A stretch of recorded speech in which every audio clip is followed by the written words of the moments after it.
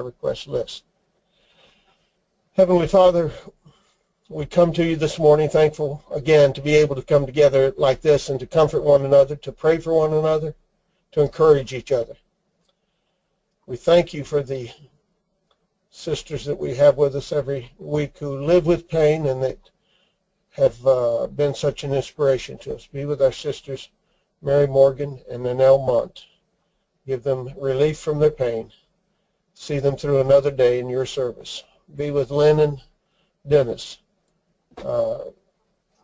Whatever has been found between her liver and her gallbladder, we pray that you will give them a good diagnosis and deliver Lynn from that affliction, if that's necessary. Give her relief from the pain that she lives with. Be with Paul and Sarah. Give Paul strength to be an example to his wife and children, and inspire our brother Paul to be with his wife and help them to be drawn closer to you in everything that they say and do as a family. Be with our brother Ricard and Carolina as they are rejoicing in the birth of a new little girl, Elizabeth, and give them the strength they need to be dealing with this new blessing that you placed upon them. Be with our sister Donna Carlisle. Give her deliverance and healing from the many health issues that she faces every day. Give her relief from the pain that she lives with. Be with our brother Steve Crook and his wife, and hasten the closing of their house. Give them the wisdom, the strength, and the stamina that they need to make the move that's before them, and to help him to be able to concentrate on his updated IT accreditation that he's going through while he's making this move. Be now with our brother Daniel Dickerson as he continues to deal with his mother, who is experiencing memory loss and dementia, and the terrible situation that she's in with not being able to be at home with her family. Give her peace with whatever assisted living institution they place her in. Give her peace with being there, and give our dear brother Daniel peace with what you're doing in his mother's life. Be with that entire family. We ask you to be with Marcia Hufford and Steve as they're traveling down to Missouri, making trips to move their stuff down there. Give them safe travels. Give them strength to make this move. And give them both the hunger to do all that they do to your glory. We thank you for the strength and the good health that you are giving to our brothers Tony and Gail. We pray that you'll continue to do that.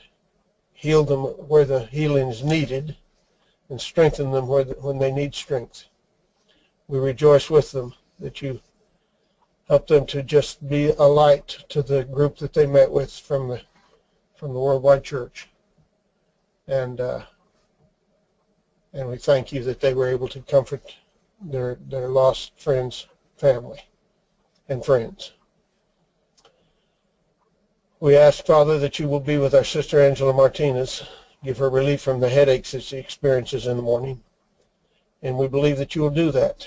Help her to continue to fight against the temptation to just reach out and take a medication for every pain that she has.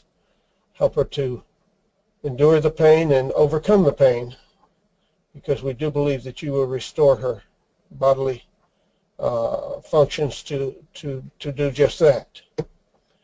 But in any case, Father, give her peace of mind with what you lay upon her.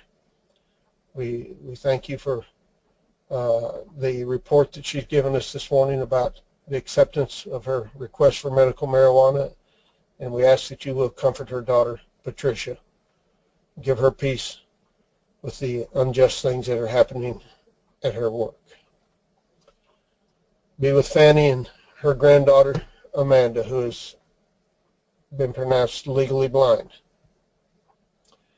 Our prayer is, Father, that you will give her the the direction that she needs to do whatever might help her to overcome this declining health of her eyes. Give her the wisdom that she needs, the discipline that she needs to do whatever is necessary to retain her sight. Be with our sister Deb Czar for the colonoscopy that she will be having tomorrow. And be with her as she deals with her mother being placed in an assisted living facility also after her last fall. And finally, Father, we ask you to be with our sister Georgie Taylor with her upcoming visit with her mother, who wants to discuss her beliefs. And we ask that you will soften her mother's heart and give her a sincere desire just to know your mind, and to give Georgie the ability to humbly deal with her mother and to use discernment when doing so, and to speak when she needs to, and to desist from speaking when she sees that her words are not being received. Finally, we ask you to be with us in our study today. Help us to rejoice in what you've given us, and open the eyes of our understanding to see what is the blessing that you've placed upon us, the wonderful experience that you've given us to be seated with you in the heavens. In Jesus' name we pray. Amen.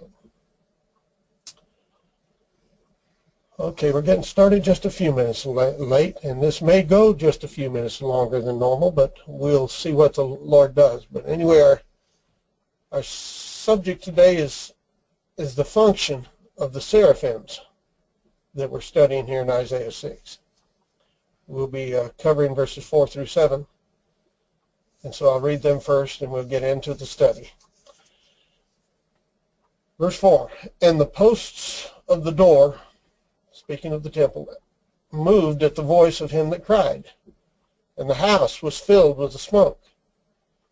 Then said I, woe is me, for I am undone, because I'm a man of unclean lips, and I dwell in the midst of a people of unclean lips. For my eyes have seen the King, the Lord of hosts. Then flew one of the seraphims unto me, having a live coal in his hand, which he had taken with tongs from off the altar. And he laid it upon my mouth, and said, Lo, this has touched your lips, and your iniquity is taken away, and your sin purged. Now, I learned from our brother Dave Rogers last night. We were just discussing this upcoming project that the Lord's placed upon him, which is coming along, I am glad to report, very well. He's actually got a first draft of what he's calling his body version, HBV, I guess it would be.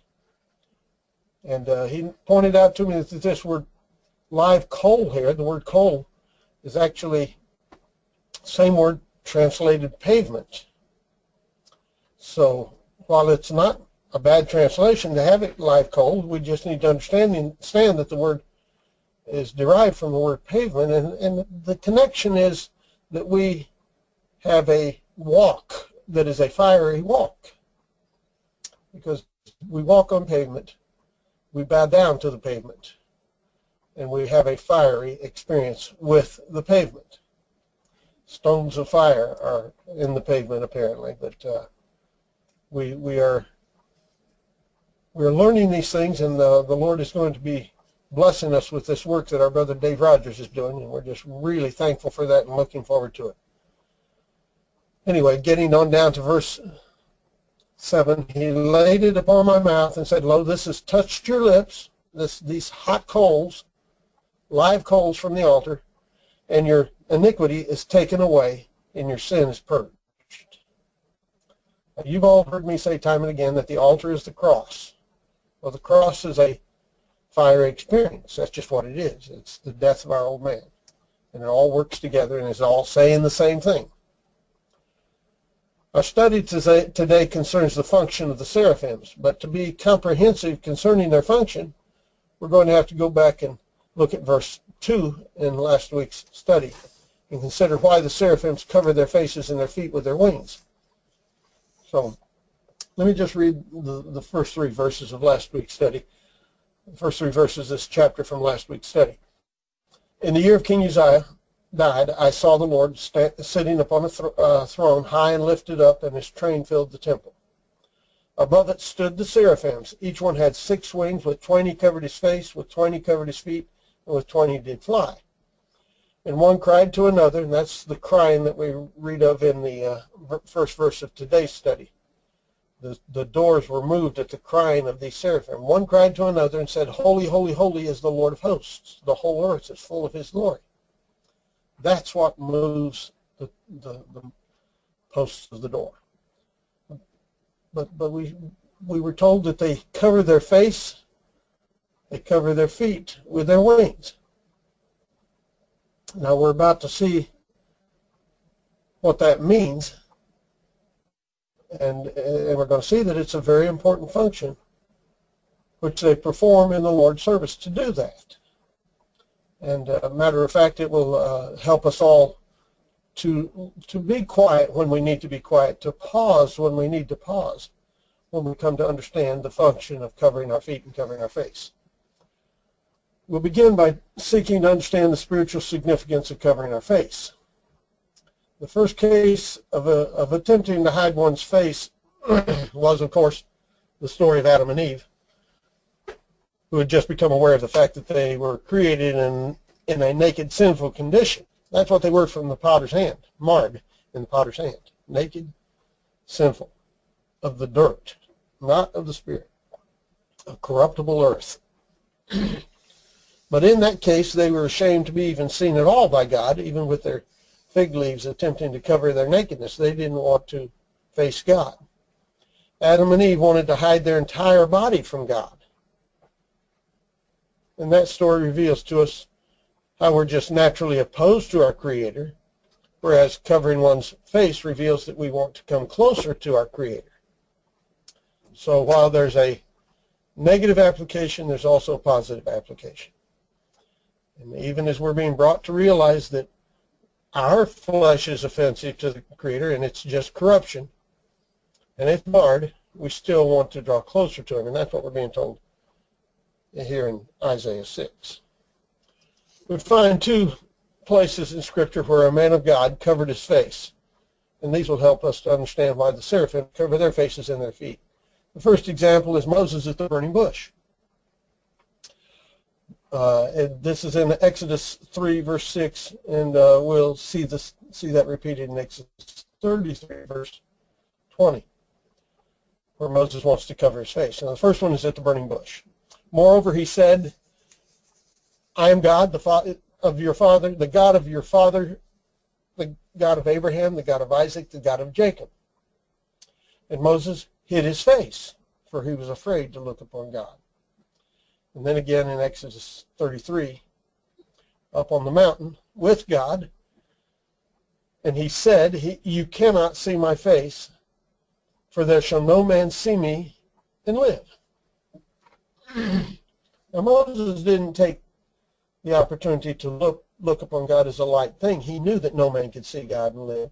And Christ put his own hand over Moses to hide him from his glory. Exodus 33, verses 22 and 23. It shall come to pass when my glory passes by that I will put you in a cleft of the rock and will cover you with my hand while I pass by. And I will take away my hand, and you shall see my back parts, but my face shall not be seen. Now Christ's back parts typify the law of Moses, which was permitted to be seen by Moses. Moses was not permitted to see Christ's glory face to face. And this is the contrast between Christ's back parts in the Old Testament and his glorified face, which he later revealed to his disciples with his gospel, his new Reformation gospel. John 14, verse 7. If you had known me, you should have known my Father also. From henceforth you do know him, and you have seen him. Philip said to him, Lord, show us the Father, and it will suffice us. Jesus said to him, have you been so long with me, Have I been so long with you, and yet have you not known me, Philip? He that has seen me has seen the Father. And how say you then, show us the Father?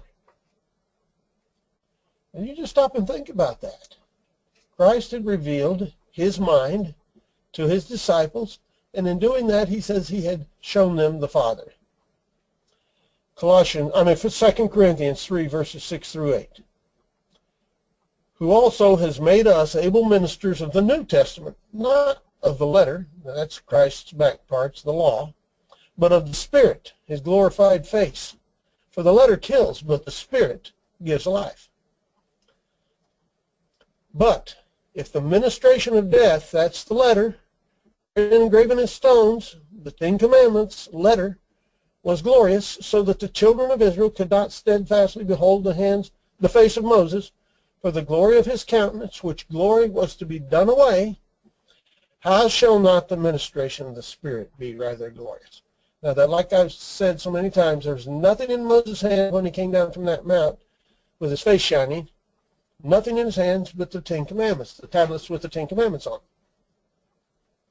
So we're actually talking about a spiritual understanding of the law of God.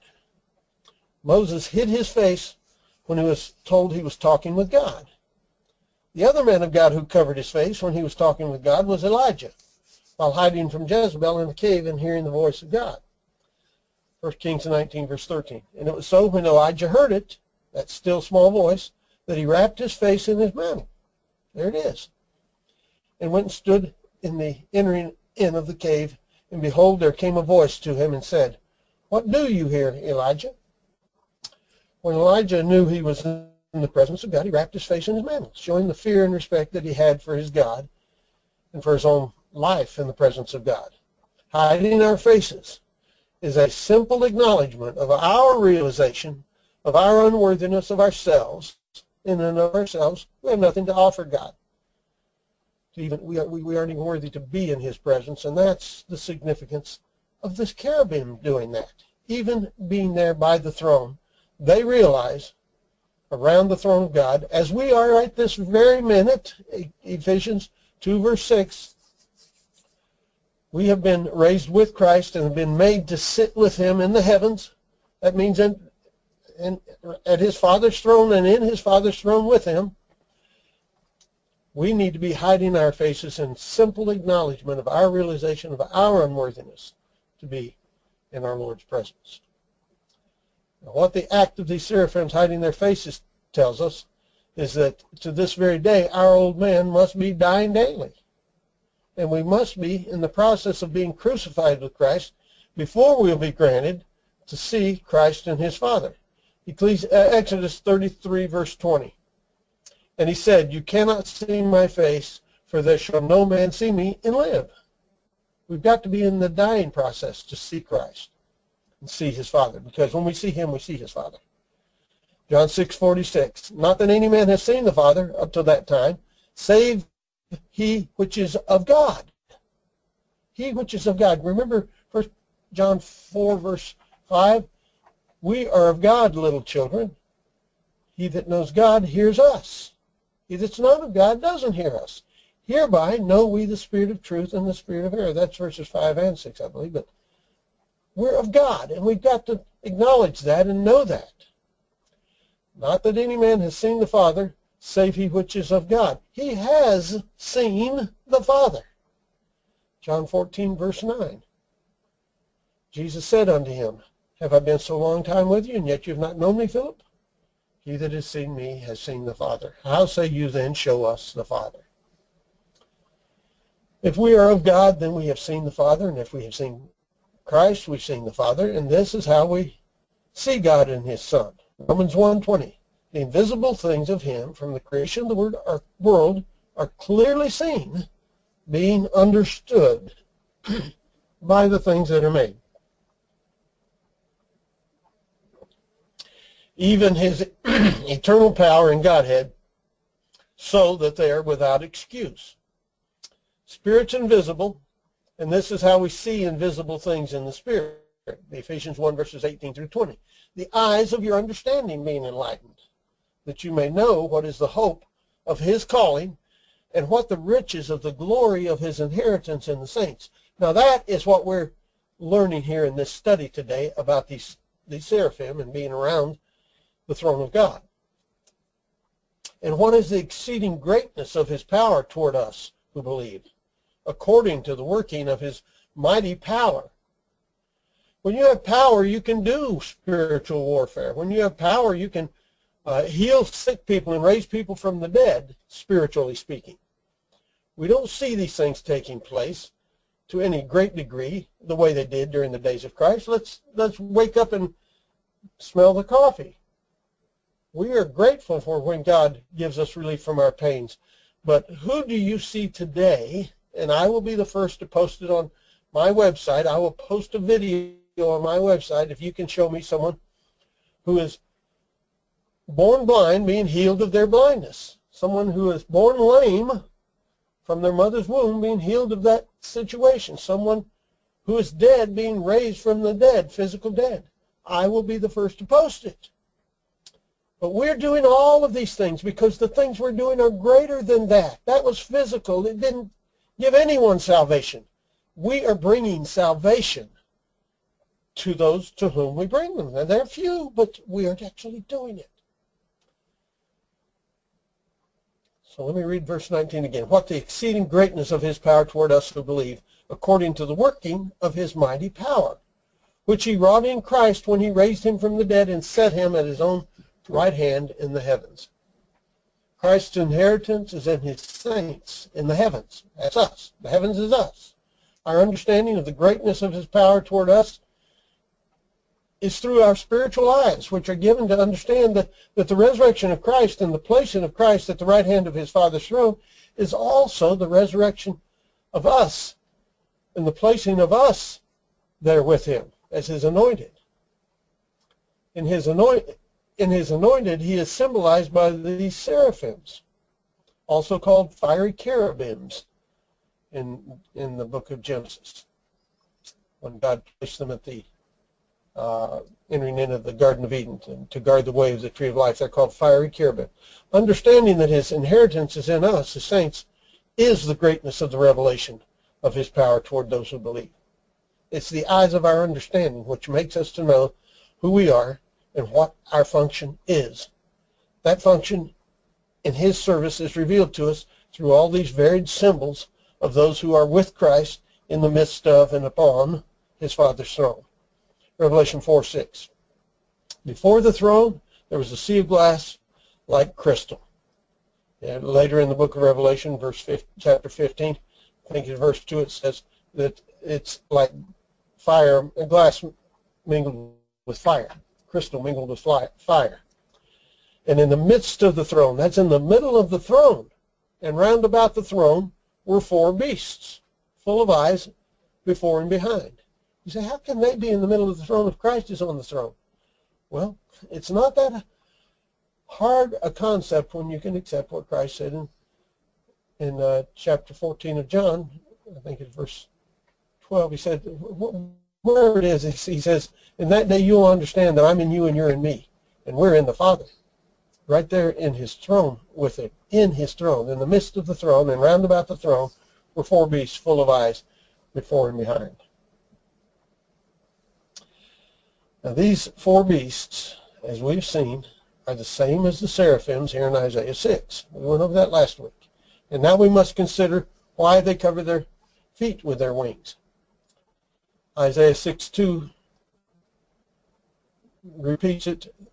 The seraphim which had 6 wings, with 20 covered his face, with 20 covered his feet, and with 20 did fly. Why are we told the seraphim cover their feet? The answer is here in the book of Isaiah, where we're told in Isaiah 52, verse 7, how beautiful upon the mountains are the feet of him that brings good tidings, that publishes peace, and brings good tidings of good, that publishes salvation, that says unto Zion, thy God reigns. Look at that. Brings good tidings of good, publishes salvation. Now, based upon that verse, no one has more beautiful feet than Christ, who was the first to bring us his good tidings and to publish salvation. Matthew 9, verse 35, Jesus went about all the cities and villages, teaching in their synagogues and preaching the gospel. That's another word for good tidings of the kingdom. And healing every sickness and every disease among the people. So why would anyone want to cover the preaching of the gospel? Cover their feet. Our answer is given to us by Christ himself, who spiritually covered his own feet when he said concerning himself, even while he was preaching the gospel and publishing salvation in this vessel of clay that we are all in Matthew 10, verse 18, why do you call me good? There's none good but one, that is God. That's the humility of covering our feet, covering what we do and saying we are unprofitable servants, as we'll see here in a minute. The lesson for us is that we too must have that same humble spirit that Christ had, of knowing that there's none good but one, and that is God, and that we are unprofitable servants doing all that is commanded us, and see ourselves as nothing less than chief of sinners, as we're told here in Luke 17 and 1 Timothy 1:15. Luke 17:10. So likewise you, when you shall have done all these things which are commanded you, say, we are unprofitable servants. We have done that which is our duty to do. That's all Christ was doing when he said, why do you call me good? There's none good but one, and that is God. And in 1 Timothy 1, verse 15, this is a faithful saying and worthy of all acceptation that Christ Jesus has come into the world to save sinners, of whom I am chief. Now that's the spiritual significance of the seraphim covering their feet and their wings. Now I heard a brother with whom I used to be in close fellowship read verse 1 Timothy 1:15 and say that, wow, Paul was the worst person who ever lived. No, brothers and sisters, we are the ones who live by every word of God. And these are inspired words of God. They're in the Word of God. And when we read these words, we need to be applying them to ourselves. The last question we need to ask is, what's the significance of these seraphims flying? With twain they did fly. What function do we perform while flying through the heavens? Well, we're about to find out when we know these seraphims are just another form of the four living creatures, the four cherubims, the four beasts, the 24 elders, the 7 angels, I'll add to that, and when we know that these various symbols symbolize Christ, his nation of kings and priests, his elect, to live and reign with him 1,000 years, then we can come to know why we are told they fly in their service to God. This is why they are flying, and this is what they're doing while they're flying in the Lord's service. Revelation 14, verse 6. I saw another angel fly in the midst of heaven, having the everlasting gospel to preach to them that are upon the earth, that dwell on the earth, and to every nation and kindred and tongue and people.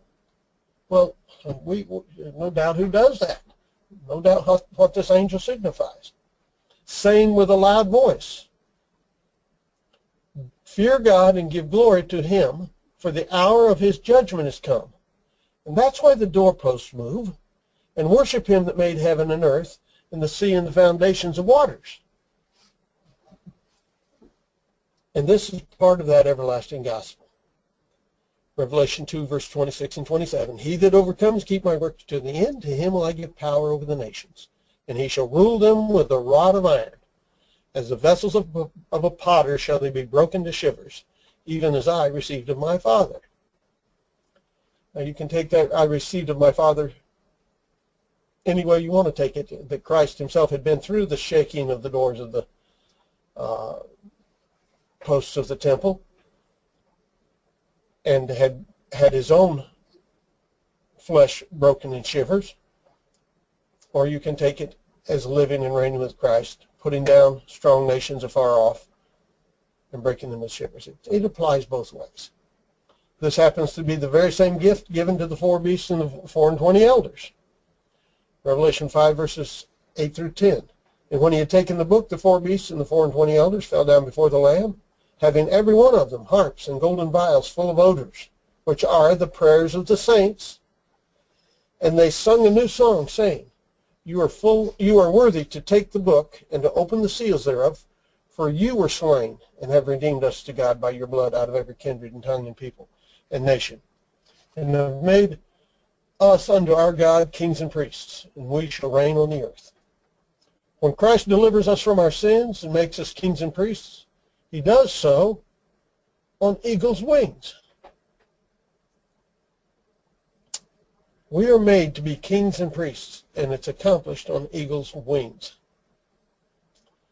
Exodus 19, verse 4. When you have seen what I did to the Egyptians. The Egyptians are our old man.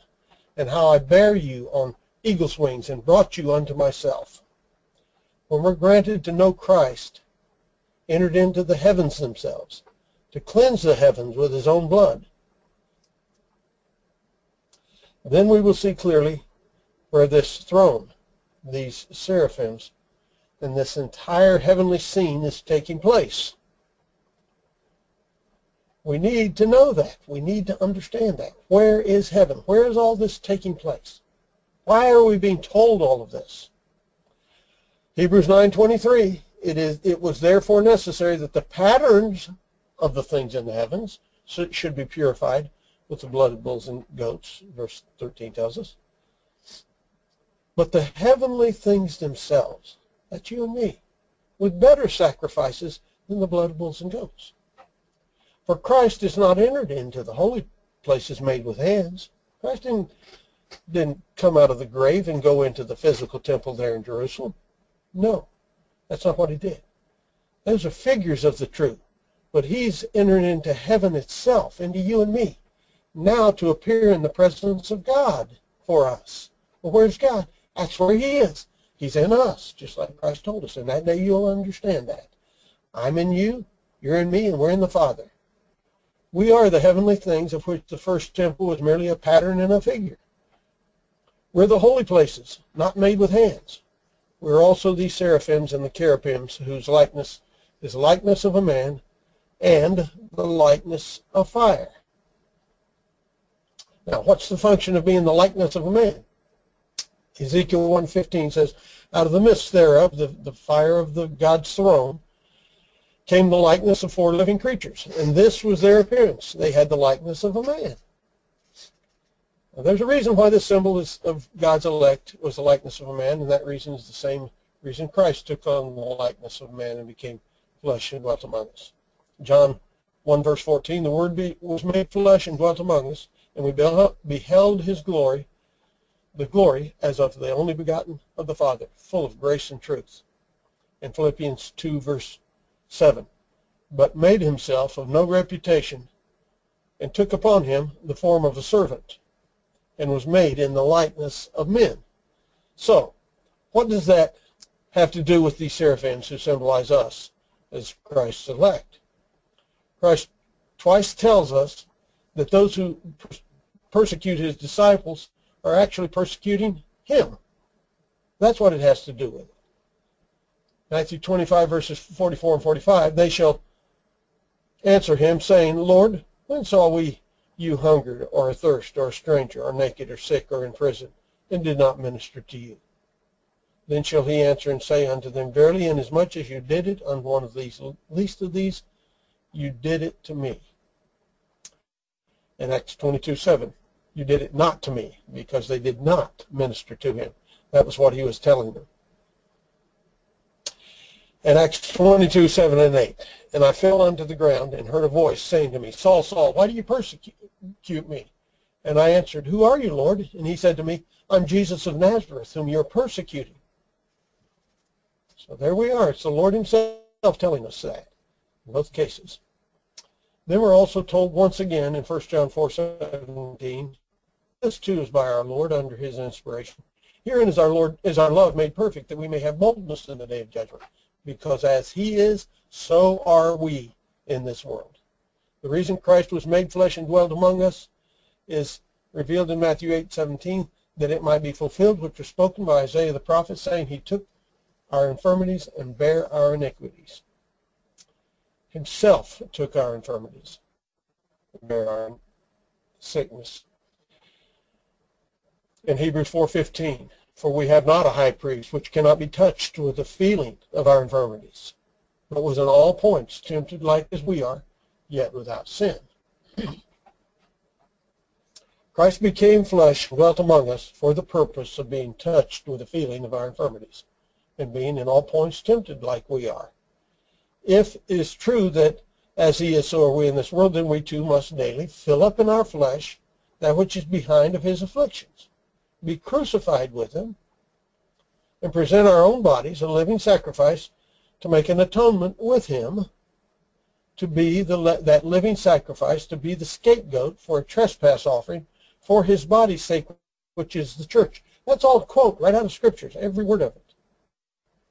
Leviticus 5, verse 6. He shall bring his trespass offering unto the Lord for his sin which he has sinned, a female of the flock, or a kid of the goats. The trespass offering can be a kid or a lamb. For a sin offering, the priest shall make an atonement for him concerning his sin. Leviticus 7:7. As the sin offering is, so is the trespass offering. There's one law for them. The priest that makes the atonement therewith shall have it. And Leviticus 16, verses 9 and 10, Aaron shall bring the goat which is the Lord's lot fell, and offer him for his sin offering. But the goat on which the lot fell to be the scapegoat, it shall be presented alive before the Lord to make an atonement with him, and to let him go for a scapegoat into the wilderness. That verse right there, verse 10 of chapter 16 of Leviticus, was a bombshell to me to realize that we are an atonement with Christ. That's why we must fill up in our bodies what is behind of his afflictions, for his body's sake, which is the church, which is, we'll read here in just a minute.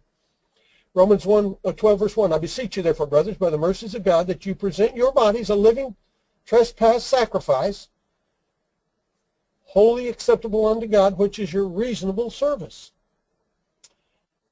1 Corinthians 15:31, I protest by your rejoicing which I have in Christ Jesus our Lord, I die daily. I die daily with Christ. I'm crucified with Christ, nevertheless I live. Galatians 1:20. Colossians 1:24, who now rejoice in my sufferings for you and fill up that which is behind of the afflictions of Christ. We are the living trespass offering in my flesh for his body's sake, which is the church.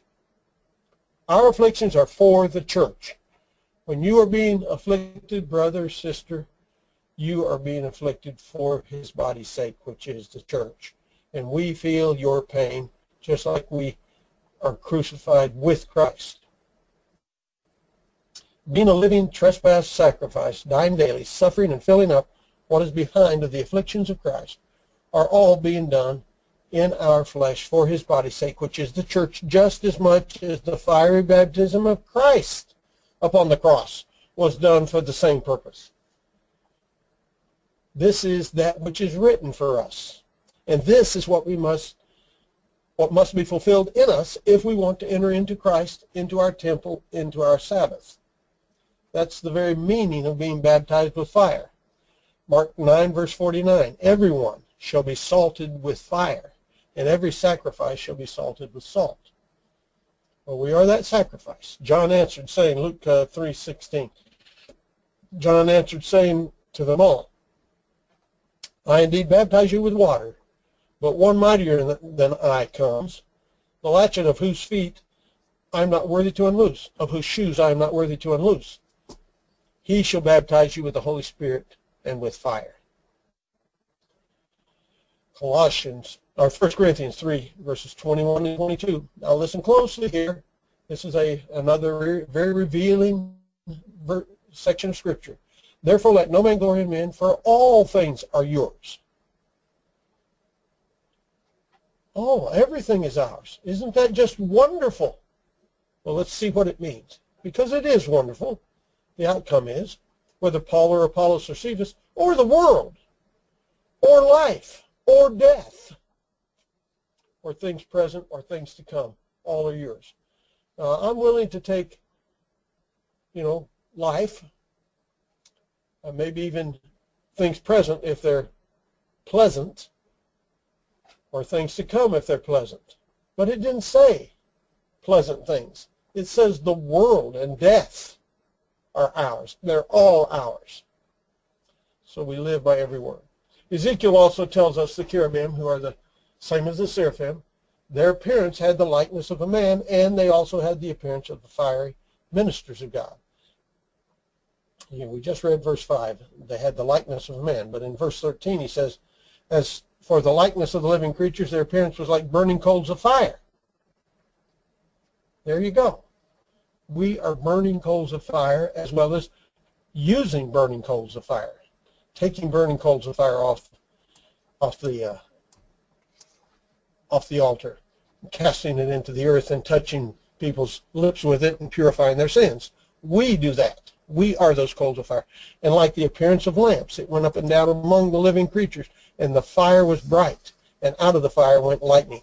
The appearance of the coals of fire is what the living creatures are. And that's where that fire and lightning is coming from. Fire is also the word the Holy Spirit uses to describe the ministers of Christ. Just comes out and says it. Psalms 104 verse 4, who makes his angels spirits, his ministers, a flaming fire.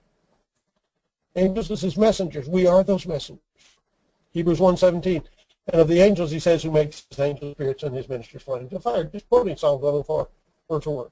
Well, these verses are contrasting Christ with his angels, and that's what this whole heavenly scene is doing.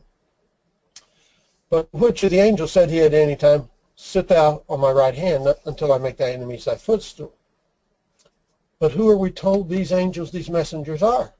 Very next verse. This is what we're told. They are all ministering spirits. Are they not all ministering spirits sent forth to minister to them who shall be heirs of salvation? And who did Christ send forth to minister to them who are to be heirs of salvation? These are his own words. Jesus said to them again, peace be unto you, as my Father has sent me, even so send I you. With all this in mind, let's continue to inquire into the function of the seraphims. Isaiah 6 verse 4, the posts of the door moved at the voice of him that cried, and the house was filled with smoke. Now whose voice was he that cried? Well, verse 3, the very verse just before that, the seraphims cried one to another, holy, holy, holy is the Lord of hosts. The whole earth is full of his glory. It's at the voice of the seraphims, at our voice, the posts of the door are moved and causes the house to be filled with smoke. What are the seraphims saying, which would move the posts of the door of the house of God and fill it with smoke? What is it you and I say to others? Let's just say, for example, what will Georgie say to her mother? What will Tony and Gail say to their friends when the time comes? What is it? We need not guess because we're told what they're saying. Revelation 5:15, verse 7 and 8. One of the four beasts gave to the seven angels 7 golden vials full of the wrath of God who lives forever and ever.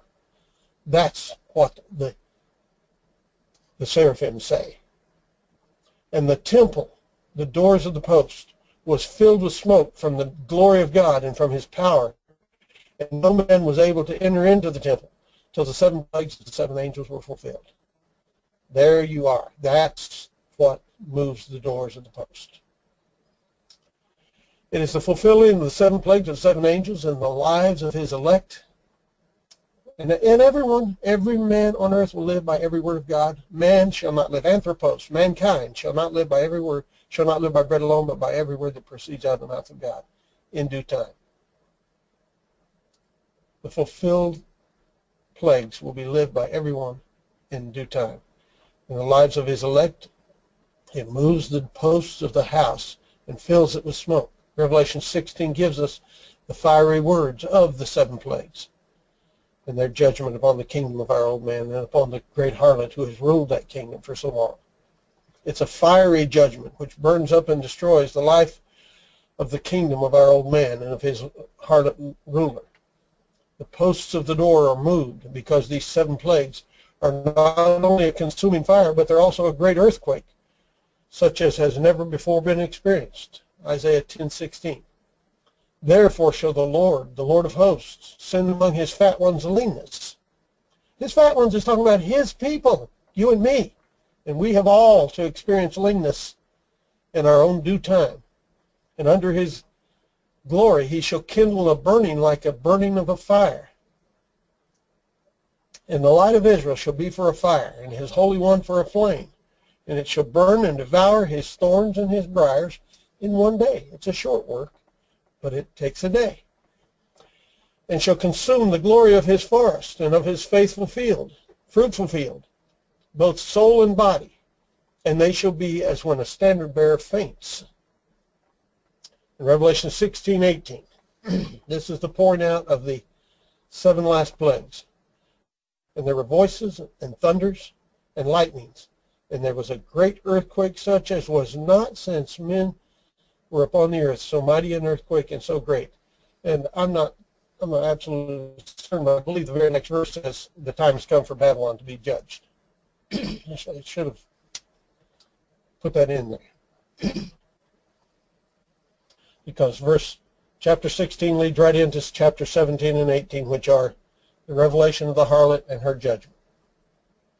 If we, as God's elect, are his temple, then it is we who are also the posts of the doors of that temple, which are moved at the voice of these seraphims when the coals of fire burn up all the thorns and briars in one day.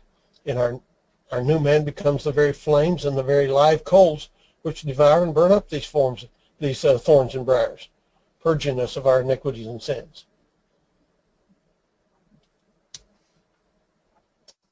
Revelation 18, this is the judgment of the harlot. Therefore shall her plagues come in one day, death and mourning and famine, and she shall be utterly burned with fire. For strong is the Lord who judges her. She is the false doctrines, the churches and their false doctrines. That's who she is. That dominate us. We've all been dominated by her lies. This day of judgment comes to all who must pass through the fiery sword in the hands of the cherubims, which guard the way of the tree of life. Genesis 3:24, he drove out the man and placed at the east of the Garden of Eden cherubims and a flaming sword, which turned every way to keep the way of the tree of life. 1 Peter 4, verses 12 and 13, think it not strange concerning the fiery trial which is to try you, as though some strange thing happened to you. But rejoice inasmuch as you are partakers of Christ's suffering, that when his glory shall be revealed, you may be glad also with exceeding joy. When we learn to rejoice in our sufferings, we have come a long way. We're beginning to mature. It's not some strange thing to be judged by the fiery words of Christ. Rather, we're admonished to rejoice as being partakers of Christ's suffering for his body's sake, which is the church. It's not some strange thing inasmuch as it's common to every man. 1 Corinthians 3:13 through 15. Every man's work will be made manifest, for the day will declare it, because it shall be revealed by fire. The very fire we're talking about. The fire that these cherubims are, the fire that they touch our lips with, the fire that they cast unto the earth in the book of Revelation. And the fire shall try every man's work of what sort it is. If any man's work abide which he has built thereon, he shall receive a reward. If any man's work shall be burned, he shall suffer loss, but he himself shall be saved, yet so as by fire. Well, there's no man whose works are not burned, because all have sinned and come short of the glory of God. And those works will be burned. And we will suffer loss, and yet we ourselves will be saved. And we will have works which are gold, silver, and precious stones, and we will receive a reward.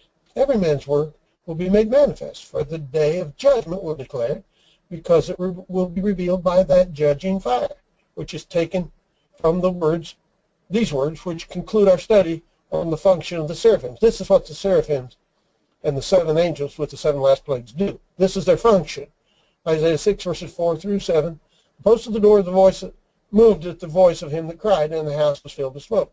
Then said I, woe's me, for I am undone, because I am a man of unclean lips, and I dwell in the midst of people of unclean lips. We're all the first Adam before we can become the last Adam. For my eyes have seen the King, the Lord of hosts.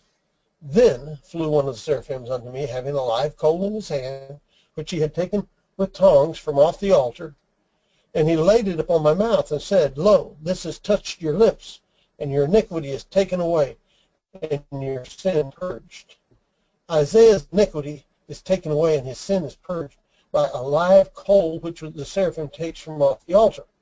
In other words, Isaiah is saved yet so is by fire.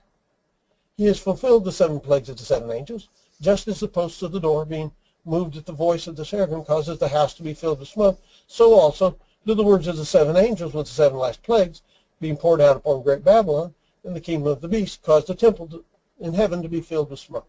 It's the same thing. It's the same story. The vision is one. The dream is one.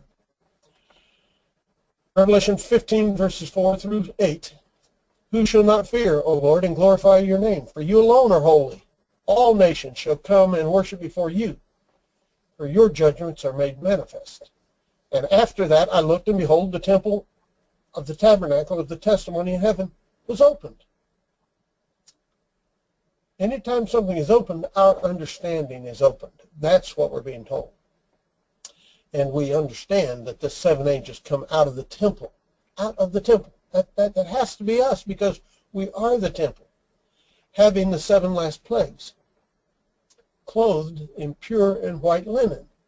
All of those are signs and types of God's elect, having their breasts girded with golden girdles, just like we were told of the saints earlier in the book of Revelation. Well, there in chapter 5, where we're told about the 4 beasts and the 4 and 20 elders having girdles of gold. One of the 4 beasts gave unto the 7 angels 7 golden vials full of the wrath of God, who lives forever and ever. And the temple was filled with smoke from the glory of God and from his power. And no man was able to enter the temple till the 7 plagues of the 7 angels were fulfilled. So, it's the words of the seraphim that bring this all about. We are the seraphim. That's our function, is to preach the gospel of Christ, which includes his judgments. Your judgments are made manifest. And after that, the temple was filled with smoke from the glory of God. That's what we just read. And from his power. No man was able to enter the temple till the 7 plagues of the 7 angels were fulfilled.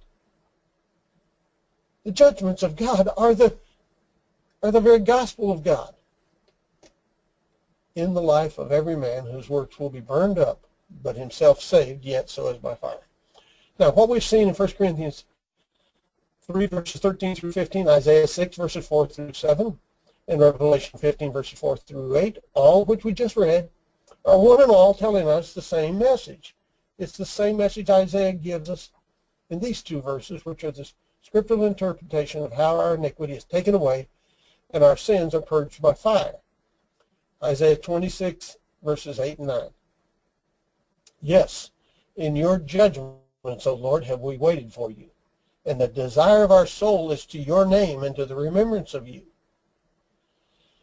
With my soul I have desired you in the night. In the night, when we just can't see anything, we don't know what's going on, and yet we know who's in charge. Yes, with my spirit within me, I will seek you early.